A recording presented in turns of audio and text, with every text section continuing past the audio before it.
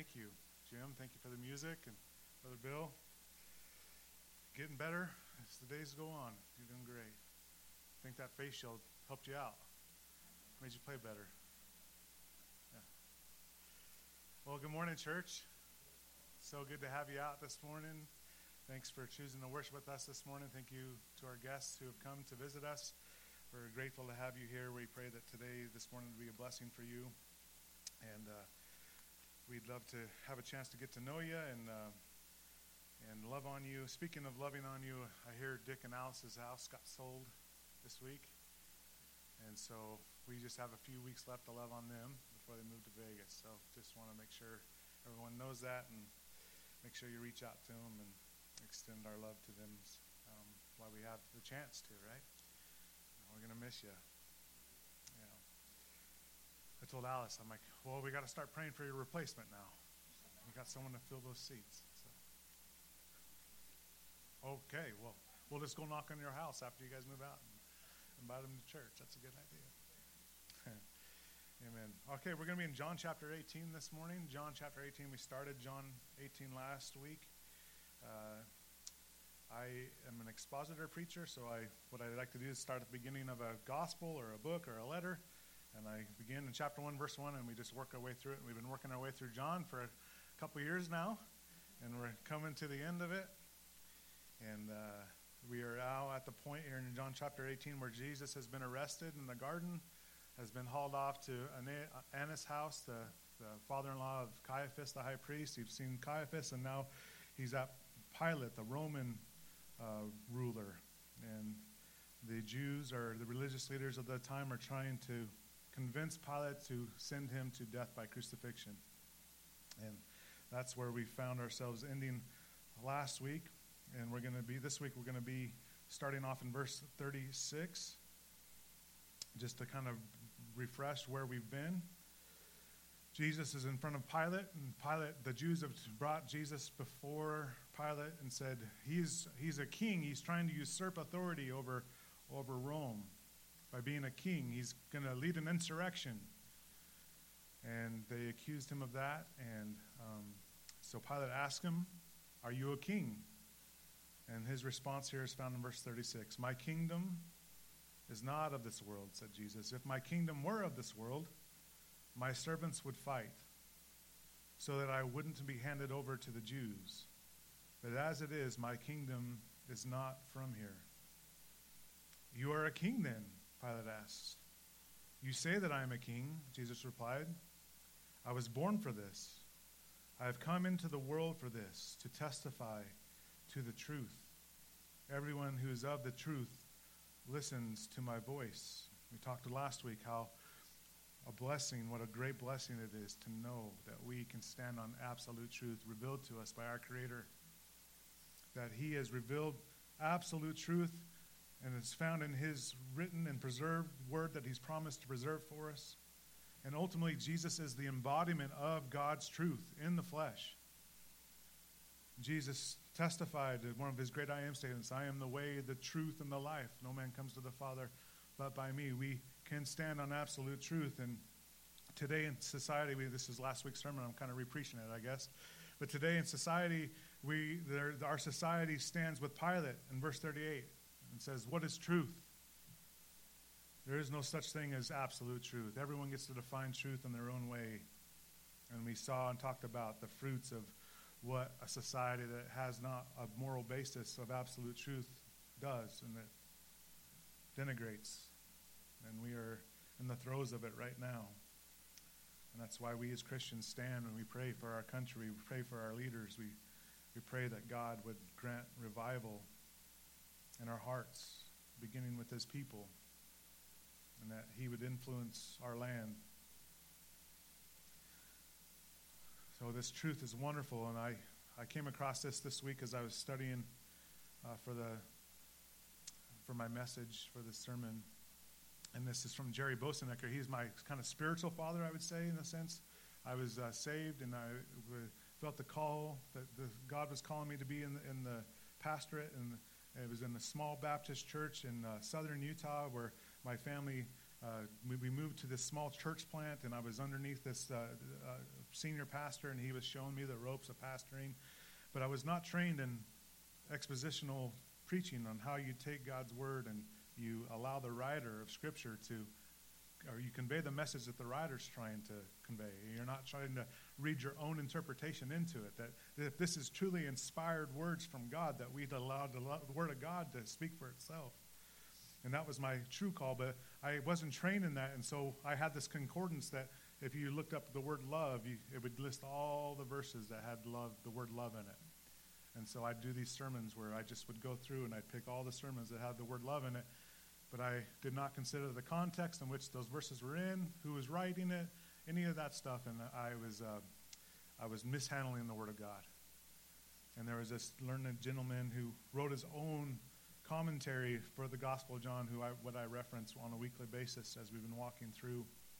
John, who was sitting in the back, and he was quite offended at what I was doing, and I was handling the Word of God, but I think I've shared with you guys before, he didn't get upset at me. He didn't just go to the next church and stop coming and be upset. He instead saw someone that needed help and needed some guidance, and so he became my friend, and he earned my trust, and he began to show me and give me books on how to properly handle the Word of God, and he transformed my ministry. And so I look to him as a spiritual father that God used in my life that radically changed the course of events in my life. I find myself here. Praise be to God. So glad we're here. But he says in his commentary, and he doesn't reference anybody else, so I'm assuming this is from him, but it might be from someone else. He just normally references when he does, so I'm going to attribute it to him. He said, absolute truth. Whatever true remains true, right? That is, as a Christian, that is the comfort that we can stand on. We don't get to define truth. We don't have to define truth. God has defined truth. It is in Jesus. It is in him and his revelation. Even if no one believes it, it is true, right? And whatever, on the contrary, whatever is false remains false, even if everyone believes it. And I thought that was a good quote, especially in the time that we're in society, where it seems like as long as everyone agrees to it, it's true. It's not the case. We stand on God's truth. We contend for the faith once delivered to the saints, as Jude would write. That is our call. So going on, starting this week's message, right? Going on, we find in verse 38 through 40, Pilate trying to get out of assigning death to Jesus. In verse 38, after he had said this, he went out to the Jews again and told them, I find no grounds for charging him. He says, look, I do not find any grounds for sending Jesus to death. He's done nothing wrong. He hasn't done anything in secret. He's been public. He's displayed these miracles, his power. He's demonstrated his deity, his power over creation. He's proclaimed himself to be the I am of the Old Testament. Yahweh, Jehovah God. He's claimed those titles. He's done nothing wrong. And the Jews bring him to Pilate and says he's trying to be a king, trying to do insurrection. Pilate asks him, are you a king? He says, my kingdom is not of this world. And so Pilate sees him as a religious leader and not someone who's going to usurp political authority. And he says to the Jewish leaders, I find no grounds for charging him. And this is how he tries to get out of it in verse 39. You have a custom that I release one prisoner to you at the Passover. So we know this is the Passover festival. The time of the Passover has come. Jesus is ultimately the Passover lamb. He's fulfilling that Old Testament type that's found in the Old Testament of the Passover lamb in Exodus. He sees in this time the Jews have this custom with the Romans that the Romans would release one political prisoner at this time of Passover to kind of keep the peace. And so he uses this opportunity to present Jesus a way to release him. And so what he does is he holds Jesus up to this man named Barabbas. And that's the title of the sermon this morning. Jesus or Barabbas? Jesus or Barabbas? He says, you have a custom to release one prisoner, so do you want me to release you, the King of the Jews, which is Jesus? And they shouted back, "Not this man, but Barabbas." And now Barabbas was a revolutionary. Your translation might say robber. But he was an insurrectionist. He was against Rome. He led an insurrection, most likely. We don't know a whole lot about him. But we know that he led an insurrection, and he was also a murderer. We know that because Luke records this same time, the same conversation that Pilate is giving. And Luke describes him in this way, Luke 23:19. He had been thrown into prison for a rebellion that he had taken place in the city and for murder. So here we have a thug, one who has murdered, one who has led insurrection. We have a comparison here, don't we, of this Barabbas that Pilate brings to the Jewish people and says, "Do you want me to release the king of the Jews who has done nothing, who has openly healed the sick, restore sight to the blind, deliver people, open deaf ears, heal the lame, the lepers, raise people from the dead? Do you want me to release him? Or this rebel, this leader of rebellion, this murderer?" It's Barabbas that is guilty. It is Barabbas that deserves execution and crucifixion under Roman law. And we see Jesus, who is completely innocent, who is the spotless Lamb of God, without sin. And Pilate says, there's no way. These people have to be reasonable. That Jesus should go free. But what do they say? Give us Barabbas. Give us Barabbas. And I often wonder, and the scriptures doesn't say, there's no extra biblical historical narrative that talks a little bit more about Barabbas or what happened to Barabbas after this. The Gospels record how he was let go by Pilate. We don't know exactly what happened, so this is just me thinking about what the next step for Barabbas would be, and I wonder if he was in the crowds watching Jesus on the cross for those 3 hours of darkness. And I wonder if Barabbas ever thought, that should have been me. That was my cross. I deserved to be there. But instead, it was Jesus. But that's the gospel message, is it not? It should have been me. I should have took the penalty. I should have took God's wrath for my sin. But Jesus paid for it on the cross. We have, in Scripture, we have God's entire plan of salvation revealing what happened and the reason why we have evil and we have sin and we have death and hunger and all the natural evils that we encounter every day in this world because of sin has come upon the earth. And we have the rescue mission that he's revealed to us through the Messiah, Jesus Christ. And we know Jesus has come to pay the penalty, that he paid the ransom. He atoned for sin for mankind on the cross. But we also have the end in Revelation, the part that hasn't happened yet. And we know that there's coming because it's revealed to us in Scripture. In Revelation specifically, this was revealed to John while he was on the island of Patmos. And he's given the vision of the end times. And there's coming a time, according to Revelations 21, where all those who are not written in the Lamb's Book of Life, all those who are not covered under the spotless Lamb's shed blood, will be judged. Revelation 21, 5 through 8. So what I'm saying here is we see Barabbas as deserving to die, and hopefully all of us know of our sinful condition and our what we truly deserve outside of God's mercy and grace. And it's displayed here in this judgment, this coming time, those who are on front of the blood. And then the one seated on the throne said, "Look, I am making everything new." He also said, "Write, because these words are faithful and true." This is the Lord Jesus saying, "Write this down, John. These words are faithful and true." Then he said to me, "It is done. I am the Alpha, the Omega." That's the Greek Alpha, the beginning to the end. I will freely give to the thirsty from the spring of water of life. For all those who receive the gift of salvation it can be found in Jesus.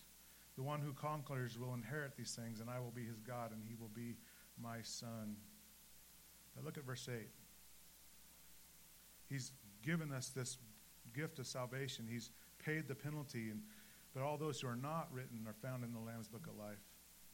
But the cowards, the faithless, the detestable, the murderers, the sexually immoral, the sorcerers, the idolaters, those are all Barabbases, right?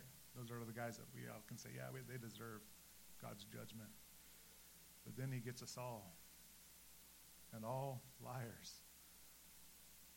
Anyone in here not told a lie? In the eyes of a holy God, that is how holy and separate our God is. A lie is enough to be judged by our God eternally if you're not found in the blood of Jesus. Their share will be in the lake that burns with fire and sulfur, which is the second death, that final separation of us being separated from the presence of our God. All those who are in Christ will dwell with our God and be with our God. We will be his people, and God will dwell amongst us. But all those who are not, this is what is coming. And that's everyone who are not written in the Lamb's Book of Life, who have not received and believed the gospel message that Jesus has come to take your penalty for you. Jesus went to the cross for Barabbas. He went to the cross for you so that you would not have to partake of this judgment. We are all Barabbases in the eyes of a holy God. And I pray that everyone in the room this morning can say, that should have been me. Jesus died for me. And we know that this is a eternal punishment. We see that in Scripture. It's an eternal punishment, and all those who are not written in the Lamb, it's an eternal punishment for them, and our hearts break for those who are not in Jesus. And that's why us as a church, it's so important for us to go out and proclaim the gospel, the good news, to be the light, the salt, to share the good news to anyone and everyone who will listen. But we know Jesus paid that penalty once and for all because Jesus was eternal God. He was 100% man, but yet 100% God. He paid that eternal penalty one time because he was an eternal being. You and I are not. So to pay an eternal punishment, we must pay it for eternity. Jesus paid that penalty for us once and for all. That is the good news. For those who believe and receive Jesus, will be written in the Lamb's Book of Life, will be covered by his atoning blood. And in that, in this new life, this being born again, I remember as a kid I used to make fun of, well, born agains, right? But it's such a crucial doctrine to the Christian, to be born from above, to be regenerated by the Holy Spirit, to be given a new heart, to be a new creature in Christ. We are born with this heart that sins and separated from God, and in Christ, as we believe and receive it, the Scriptures declare that we're born again. We are made new. We're given a new heart. And we talked about it in Sunday school this morning, how the final consummation of God's salvation plan is glorification. When our bodies will be physically glorified. We will no longer struggle with our sickness or sin. Praise God. That'll be a good day. And we'll be glorified. Have eternal dwelling bodies. But in the meantime, on this earth, we're in this process of sanctification. We're being transformed from our old person to more and more in the image of Jesus through the power of the Spirit. This new heart desires to be fed spiritually through the Word and be a proclamation of preaching and sharing and with one another and proclaiming the gospel. All those things are feeding the new heart. And the Scriptures call us to kill off the old man, to put the old man to death. And that's the struggle we're in now, right? Paul talks about it in Romans 6, verses 1 through 4. We're given new life in Jesus. It's not just a ticket to heaven. Eternal life begins the moment we receive and believe on Jesus. it begins this process where God begins to transform us through the enabling power given to us through the Spirit. Romans 6, what should we say then? Should we continue in sin so that grace may multiply, right? Paul is answering the common rebuttal for us as Christians who say salvation is by grace through faith and not of works of ourselves. It is the gift of God, not of works, lest any man should boast. It is a gift given to us. It is salvation is paid for us by Jesus. Jesus paid it all. Jesus said, it is finished on the cross. When world religions say, you must do, you must do, you must do, Jesus says it is done. It's by grace, and then the rebuttal is, so what? We can just go on living like the devil? It doesn't matter because we believe on Jesus, but this teaching that's found again and again in Scripture, this new life, this new heart, this regeneration, this empowering by the Holy Spirit to transform us is often not shared with those who are asking that question. And Paul says that. He's answering that rebuttal. Should we continue in sin so that grace may multiply or it may abound? The answer is absolutely not. We are children of the King. He's called us to reflect his goodness, his holiness in this life and in this world. We are his ambassadors. He's empowered us through the Spirit and given us the rule book where we can live a life that's pleasing and honoring him to reflect his goodness to those around us. Absolutely not. How can we who died to sin still live in it? He's killed sin. We're no longer in bondage to it. Or are you unaware that all of us who were baptized into Christ Jesus were baptized into his death? Baptized, we think of often just the physical baptism of the water, but this baptized means full immersion. We're fully immersed into Christ Jesus. We're fully immersed into his death. We died with him. Our old self died with him, and we're raised. Just as he came out of the grave 3 days later, we're raised to new life. The baptism, we're Baptists, right? We like to baptize in full immersion, full water, but we're demonstrating what has already happened to us by believing and receiving Jesus. We're dead. Our old self is dead with Jesus, and we're raised again in newness of life in Jesus. We have the promises given of eternal life because what Jesus has done, we're baptized, we're fully immersed into his death. Verse 4, therefore we were buried with him by baptism into death, in order that just as Christ was raised from the dead by the glory of the Father, so too may we walk in newness of life. He's empowered us. His divine power has given us everything required for life and godliness, Peter writes, through the knowledge of him who called us by his own glory and goodness. That's in 1 Peter. He's called us that we too may walk in newness of life. He's empowered us to do so. And so the story of Barabbas, Jesus of Barabbas, continues for us today in this present state that we are in if you're in Jesus. If you're not in Jesus this morning, I pray that today would be the day when you call out to Jesus for salvation. Scripture declares if you will confess with your mouth the Lord Jesus and believe in your heart that God has raised him from the dead, if you believe that Jesus paid that penalty for you, if you receive it and believe it and trust in that alone, Scriptures declare you will be saved. You will be made born again. You will be given that new heart by the Spirit of God.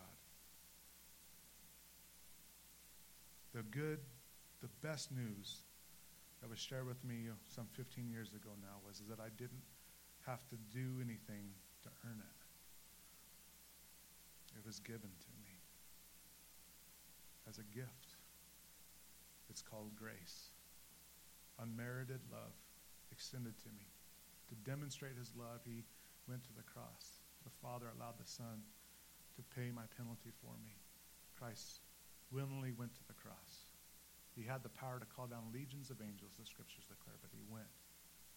He despised the shame, looking forward to the day when many in the world would hear the gospel message and believe and receive eternal life. And so I pray that's you today, and if it's not, call out to Jesus. If you have any questions, I'd be more than happy to share with you from Scripture this beautiful gospel message that I just can't get over, how good God is. This beautiful message that this world desperately needs. But this story of Barabbas and Jesus goes on, because ultimately what happened there was Jesus was presented as the Messiah, right? The Roman leader, this is the King of the Jews. I find no fault in him. Do you want me to release him or Barabbas? And what did they choose? They choose Barabbas. They rejected their Messiah. They chose not the kingdom from heaven, not his rule and reign, but they chose the more political, expedient, worldly figure in Barabbas.